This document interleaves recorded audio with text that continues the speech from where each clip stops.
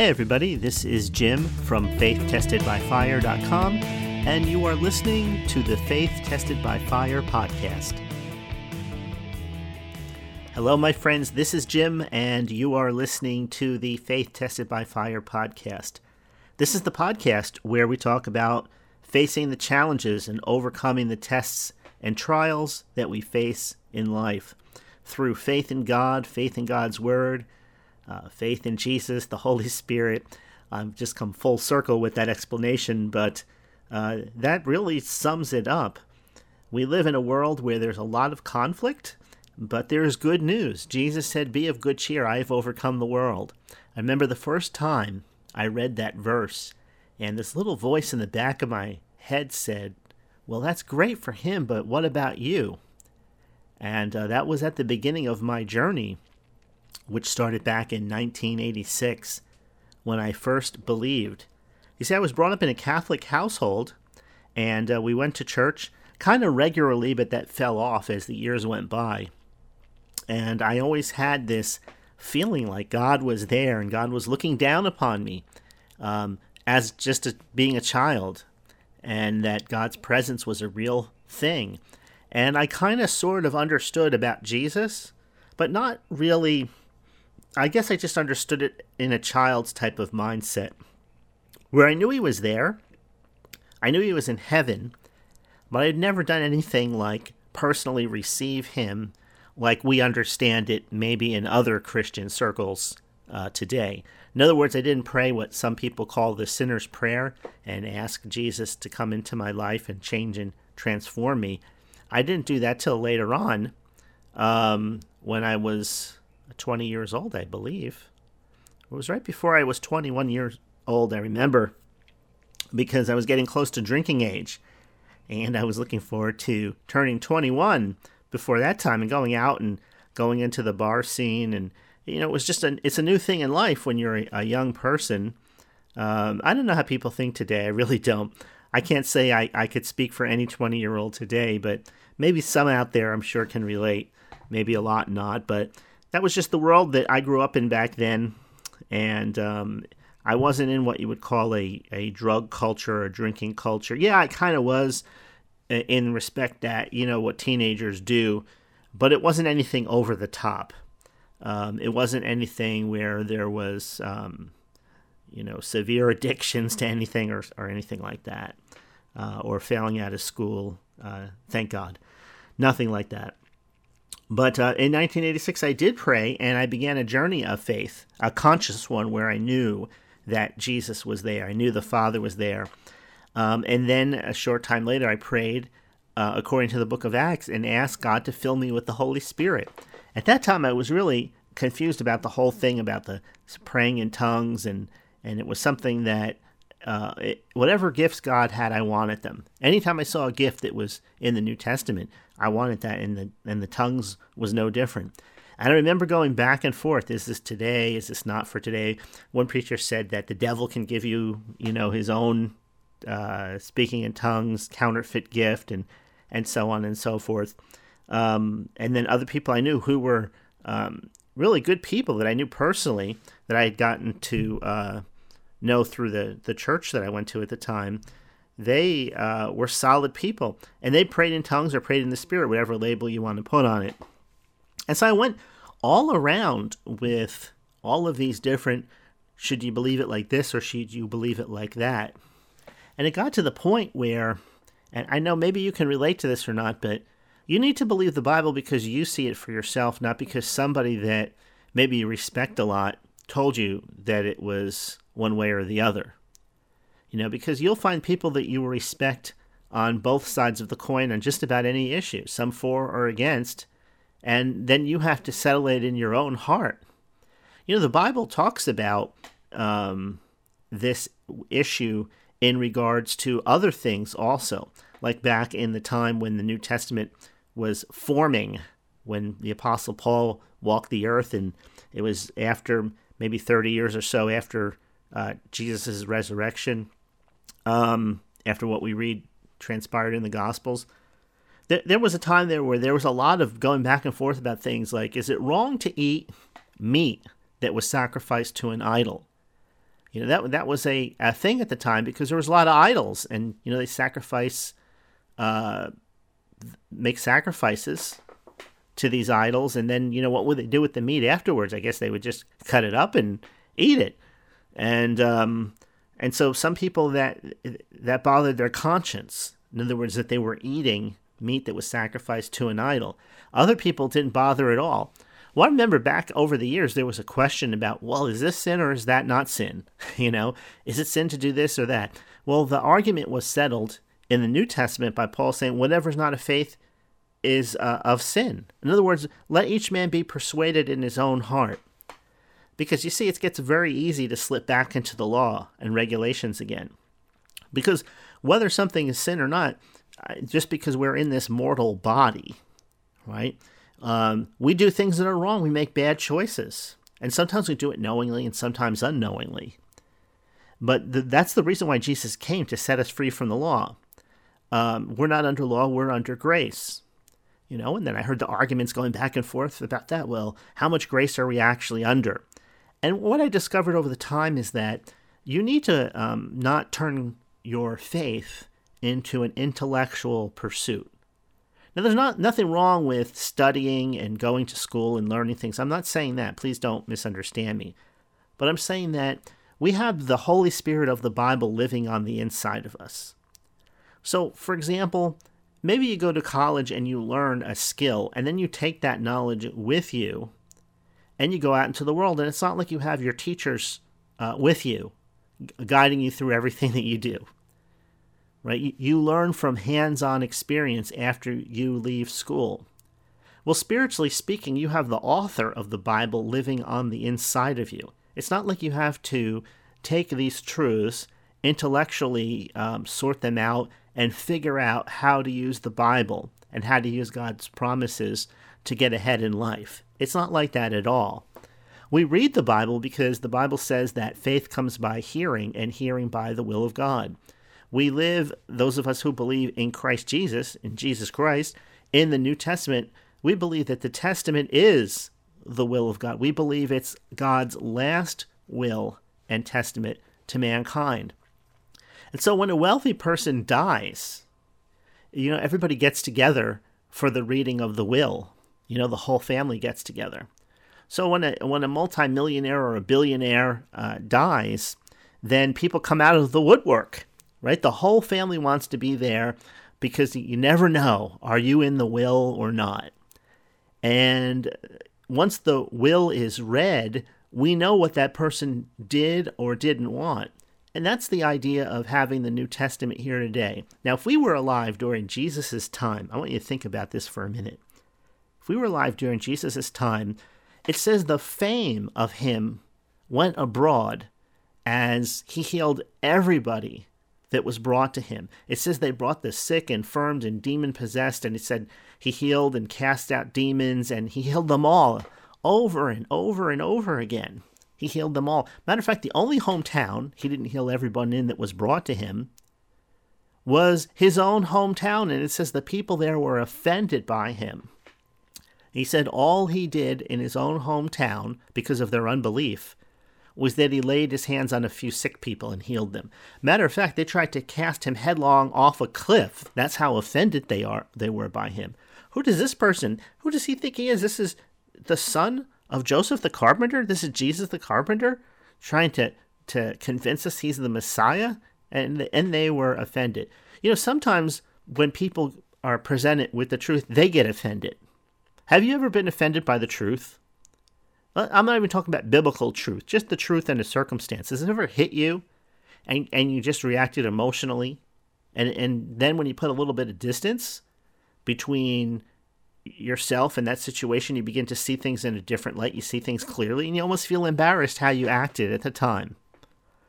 Everybody, I think, can relate to that on one level or another. If you think about it long enough, I'm sure you'll be able to come up with a time or two that you did that. But it says he went about doing good, healing all who were oppressed by the devil because God was with him. So when we hear of, when we read the stories like the woman with the issue of blood, she was an outcast. And she couldn't go around people because she had an issue of blood. She had to Back in the day, if you were unclean, you had to shout you were unclean like a leper, let people know you were coming. Or else, if they caught you, you would be stoned. But she heard of Jesus, and faith came. So it's not like somebody went to her and took Psalm 103:3 and said, hey, look at this scripture.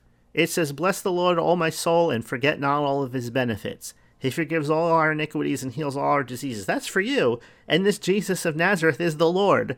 So I bet you that if you just get close enough to him and touch him, you'll be healed. No, that didn't happen. Internally, though, she heard of Jesus healing and raising the dead. Right? Maybe she thought about, we don't even know if this woman could read or not. Right? Maybe she just thought about it. And she dwelled on it. And she thought, you know what? He has power coming out of him. She just believed it, right? She didn't watch a video where people were testifying, probably. She probably just heard that. I'm saying that in jest because, today we watch videos and listen to audios and we have all these teaching materials. But she just heard about Jesus. The same thing with the centurion. Do you think the centurion read Exodus 15:26, which says, I am the Lord that healeth thee? I change not. Do you think he read that and thought, well, I can go to Jesus because he's a man of authority. Actually, he has authority, and I can get my servant healed. He doesn't even have to come to my house. All he has to do is say the word. Matter of fact, I prefer him not to come to my house because, I'm really not a worthy man, and I haven't been living for God and everything like that. But being that Jesus is healing everybody, I need to approach him for my servant because I don't want him to die. I don't want him to suffer anymore. So all of the faith comes by hearing was literally hearing. It wasn't like sitting down reading scriptures. Well, now after the fact, thank God we have the scriptures. Right? They didn't have a New Testament. They just saw it. They heard the words that Jesus said. People started writing it down. Right? That was a culture. Think about it. That's what scribes do. Scribes record things. They were recording things since the days of antiquity. Right? That's why we have the book of Genesis. Right? That's why we have the writings of Moses. But Jesus said those writings spoke of him. And obviously there were some people that believed that.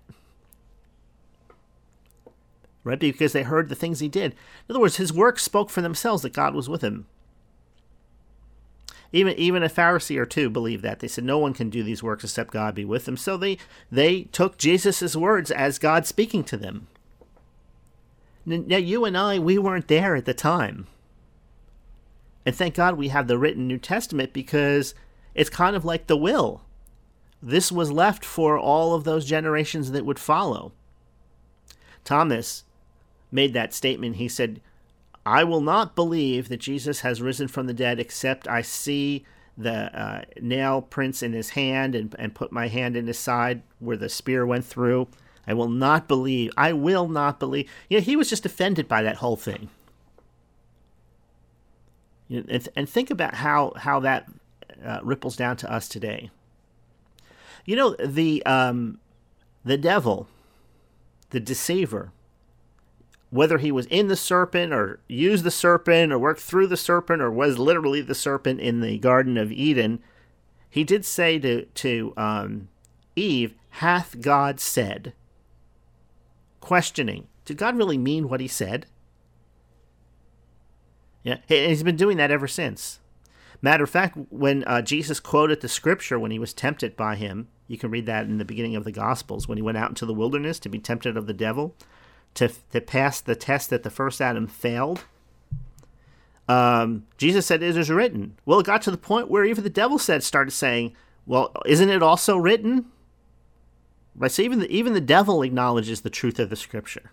Right? He just twists it to his own end.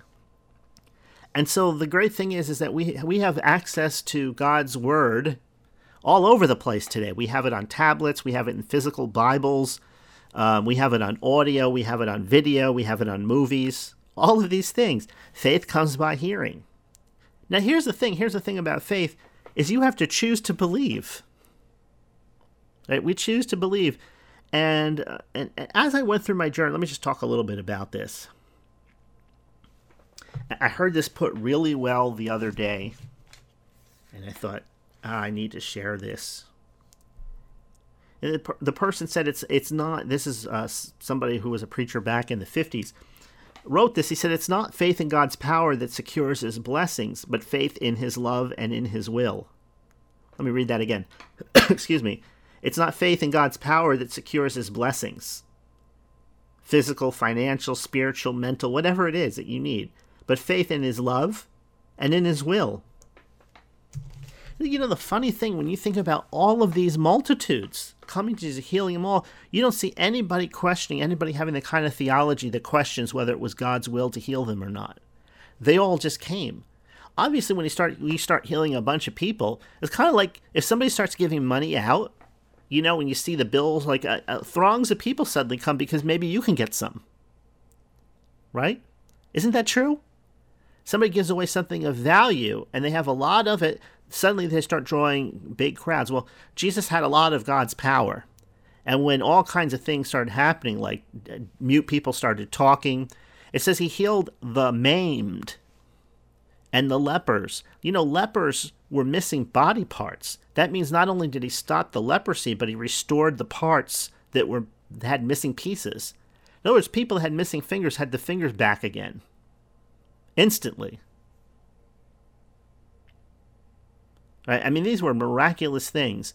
And of all of the things that the Pharisees accused Jesus of doing, no one ever accused him of producing false miracles. Not even when the dead was raised. Instead, they accused him by using Satan's power to do it.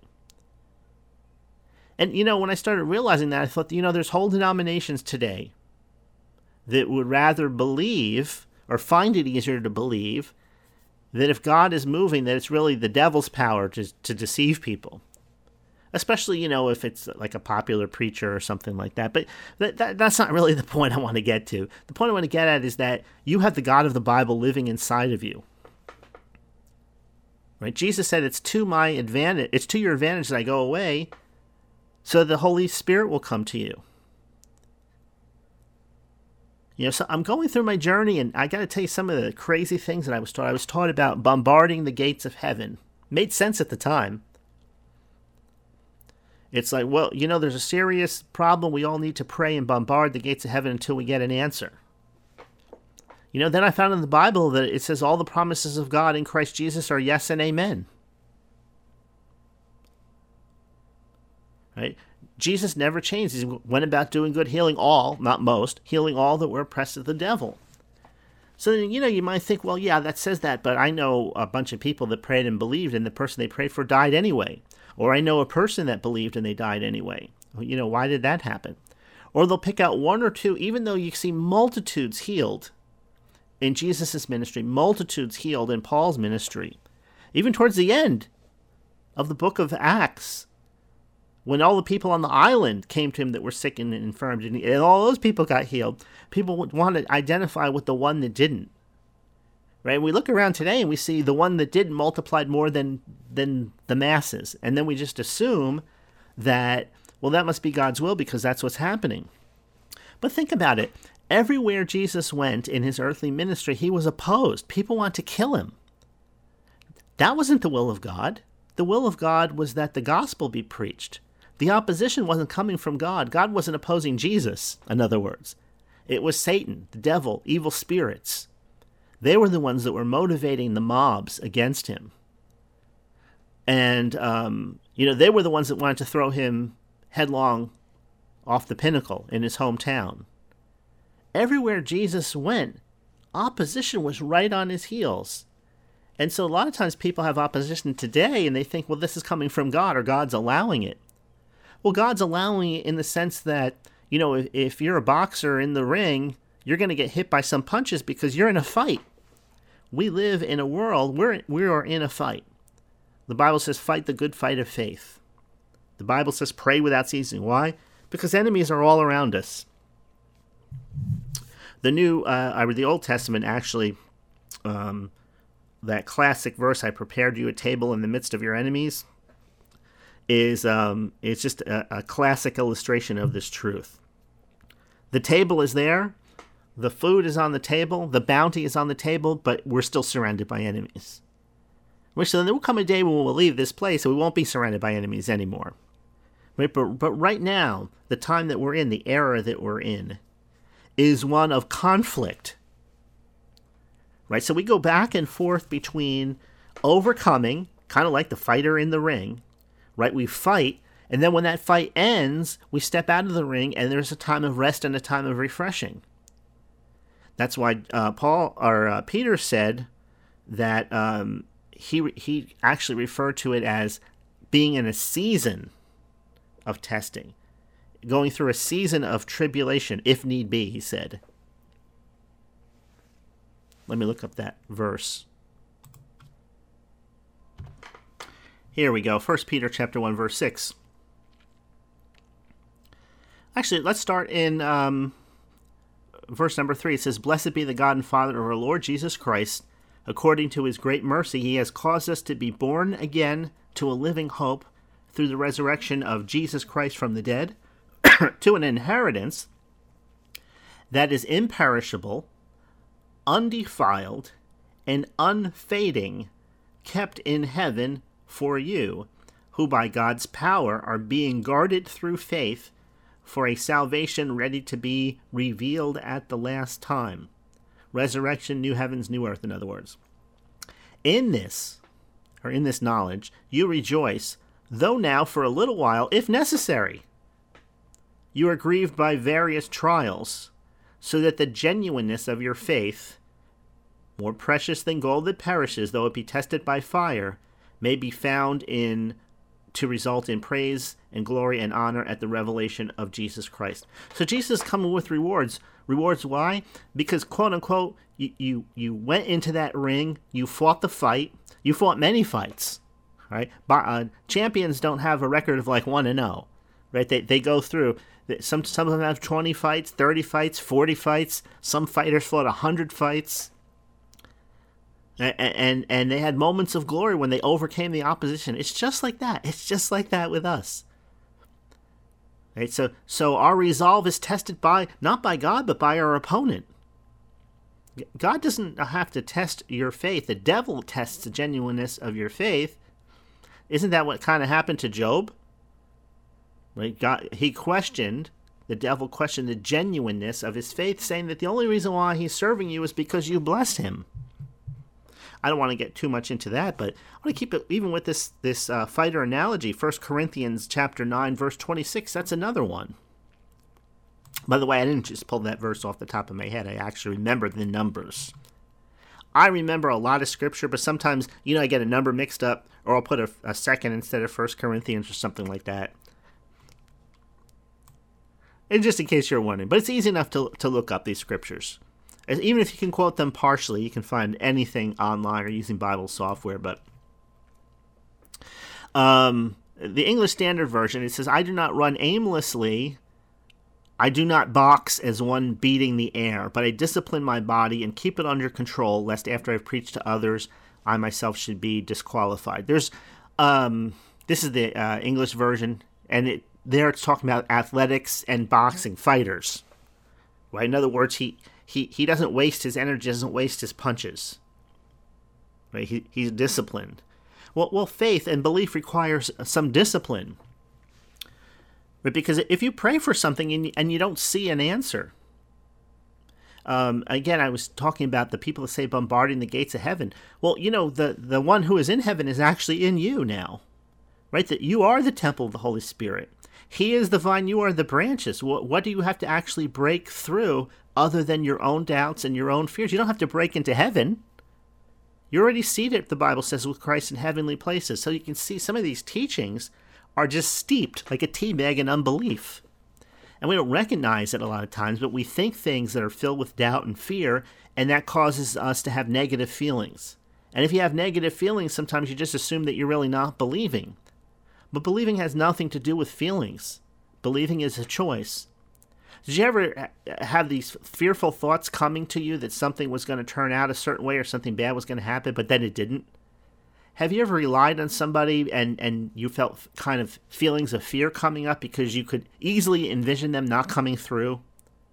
or not following up or not doing what they say they were going to do, but then they did do it, and then you breathe a sigh of relief.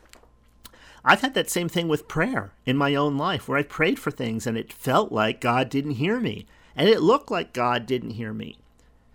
And I had to go back to this thing. It's not, we all have faith in the power of God, but where the question comes up is in the love of God and in the will of God. Right? Because we understand love from a human standpoint.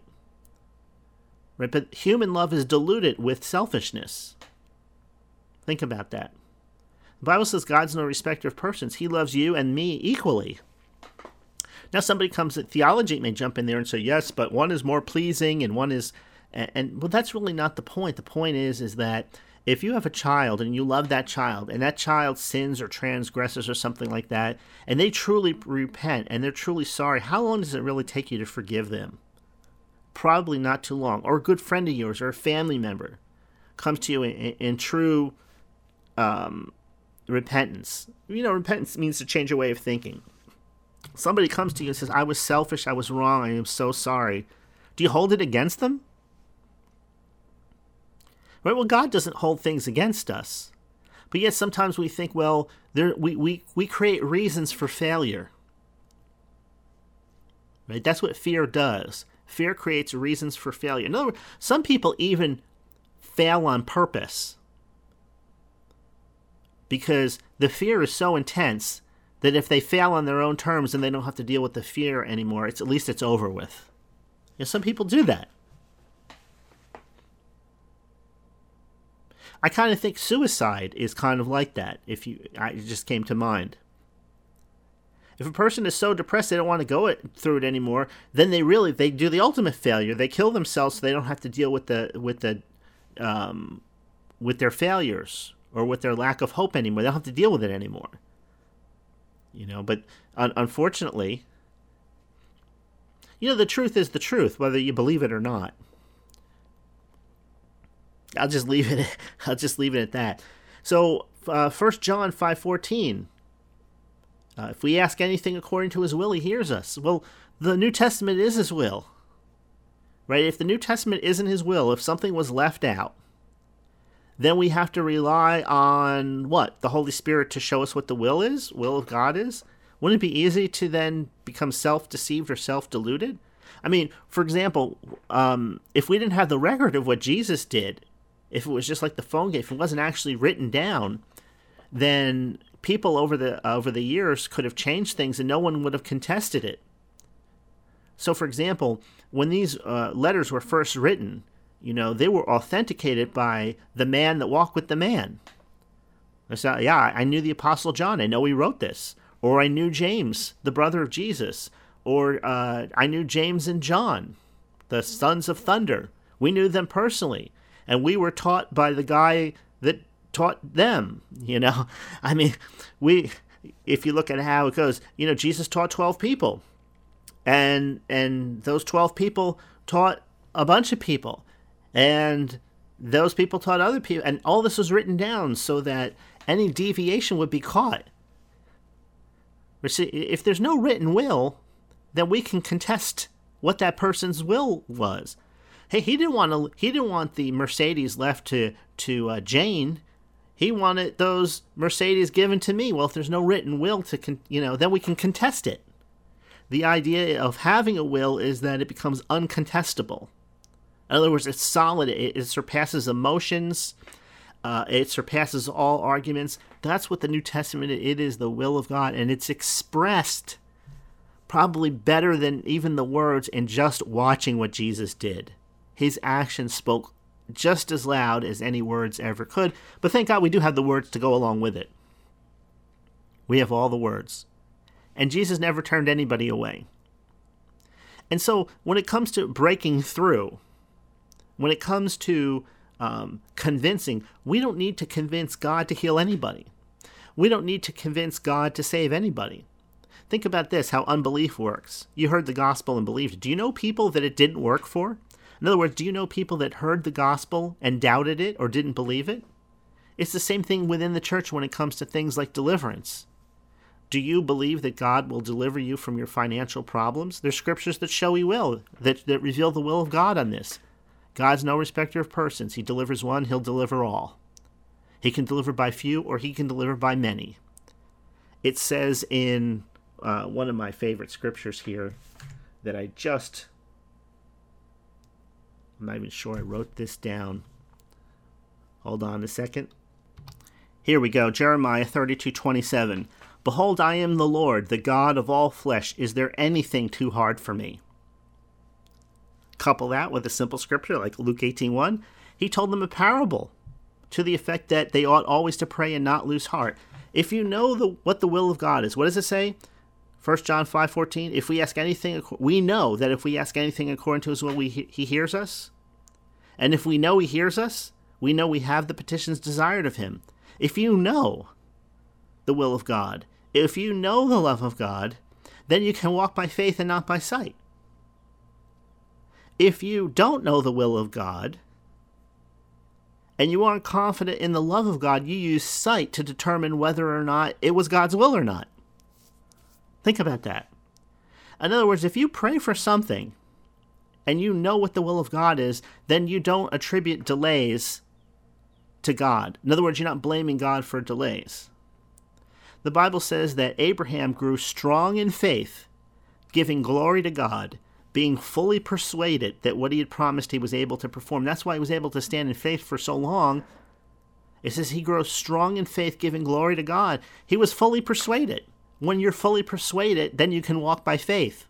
When you're not fully persuaded, you gauge what the will of God is by what you're seeing. So you just determine that if it's hard, maybe God doesn't want me to go down that route.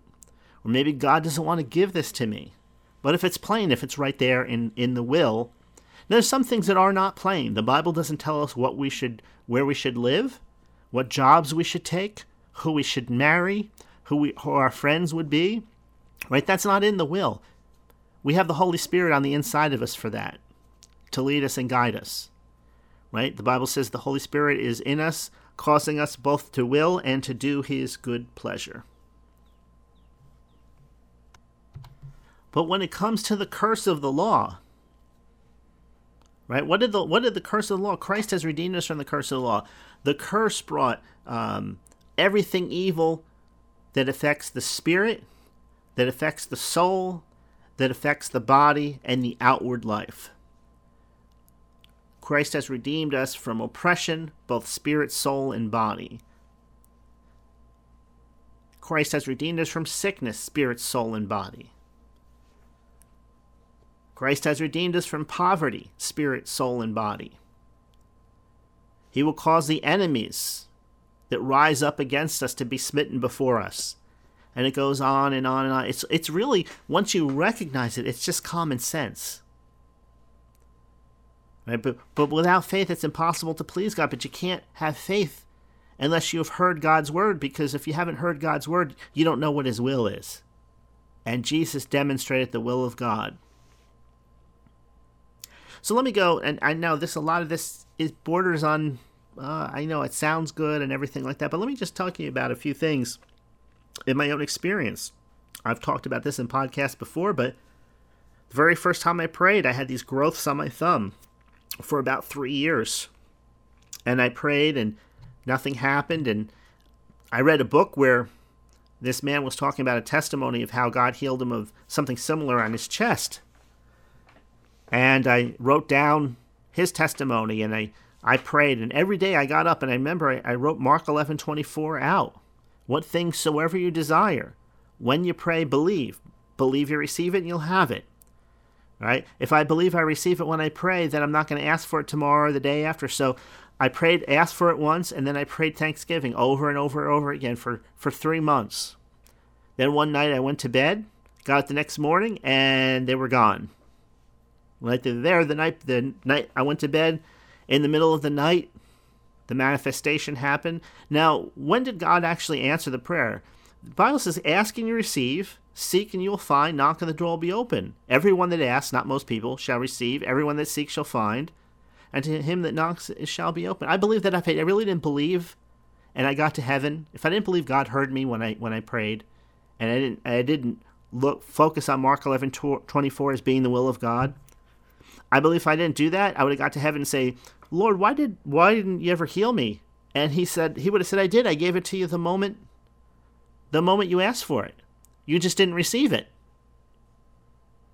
I gave it to you. I did what I promised I'd do. Everyone who asks, it's given.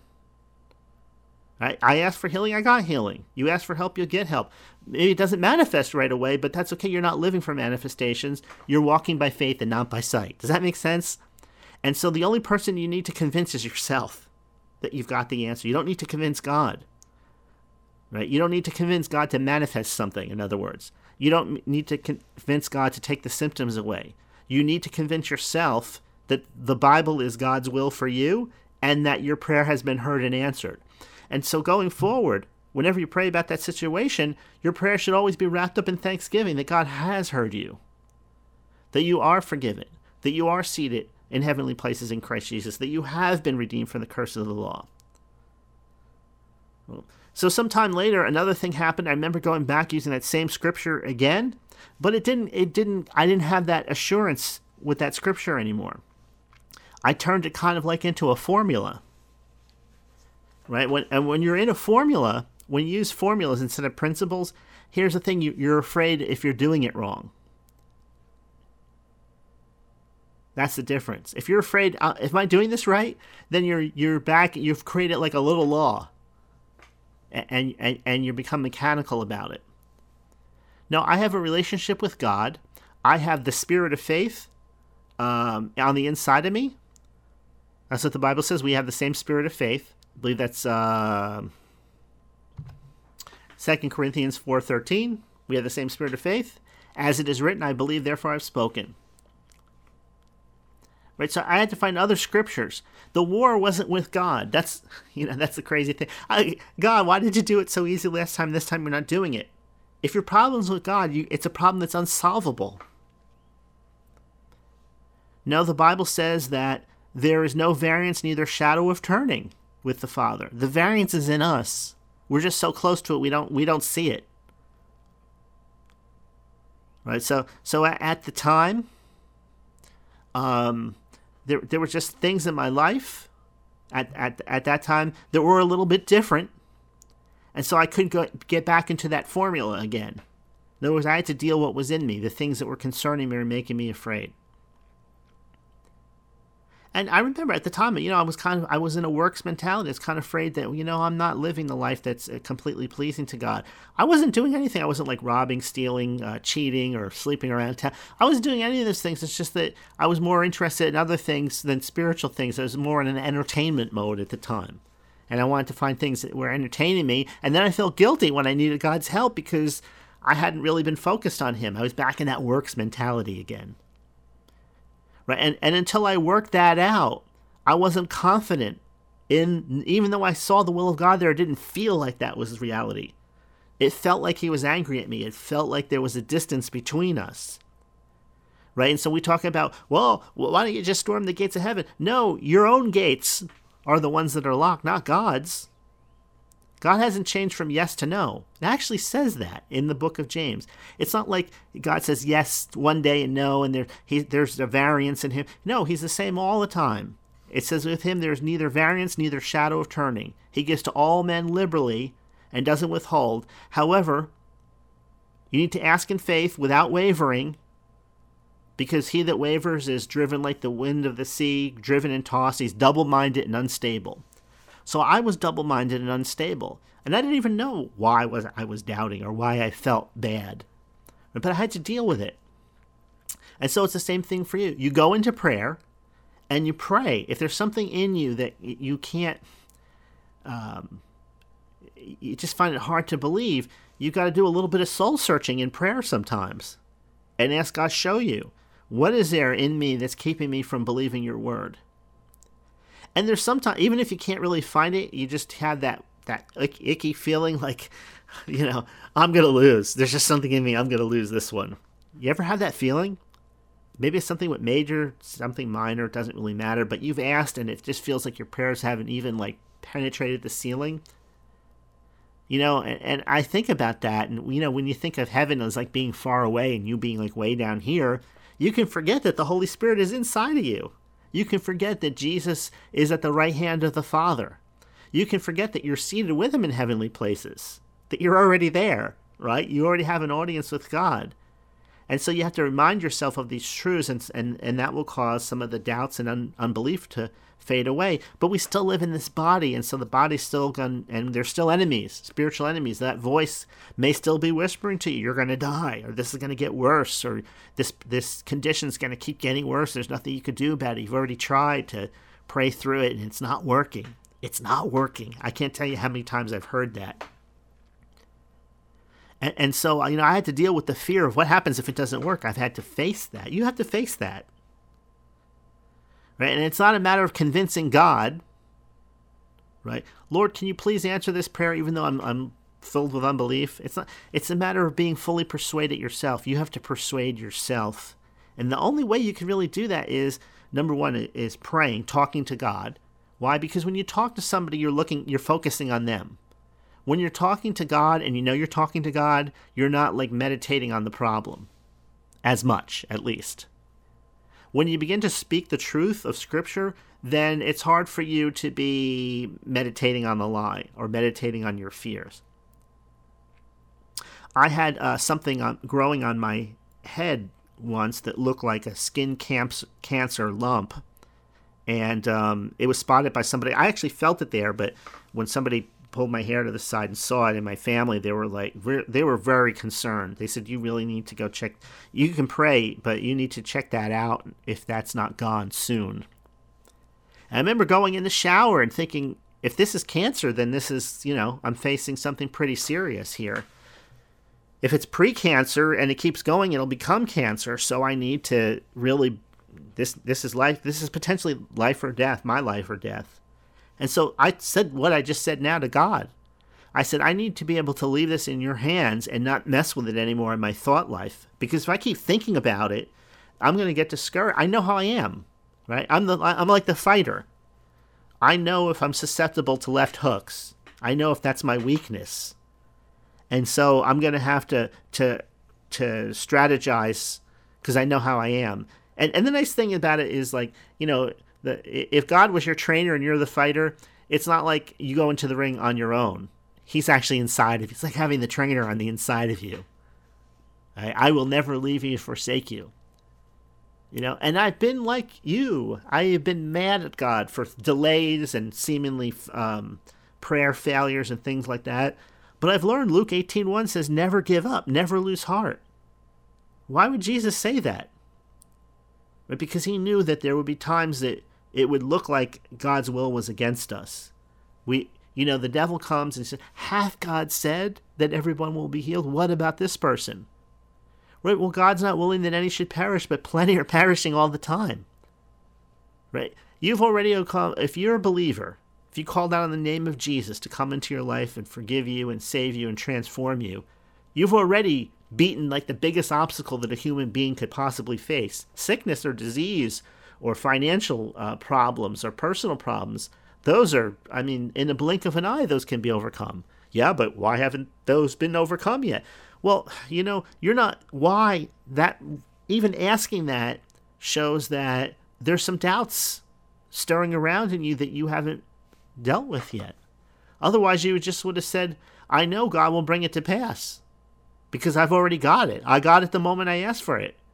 It is written, ask and it shall be given you.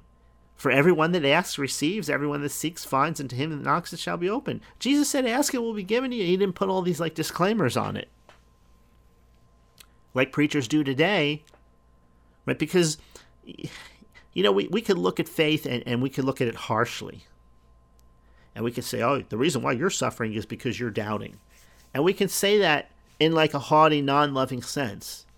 But if we really get real about it, every single one of us knows what it's like to doubt, and for those doubts to seem more real than what is written in the Bible.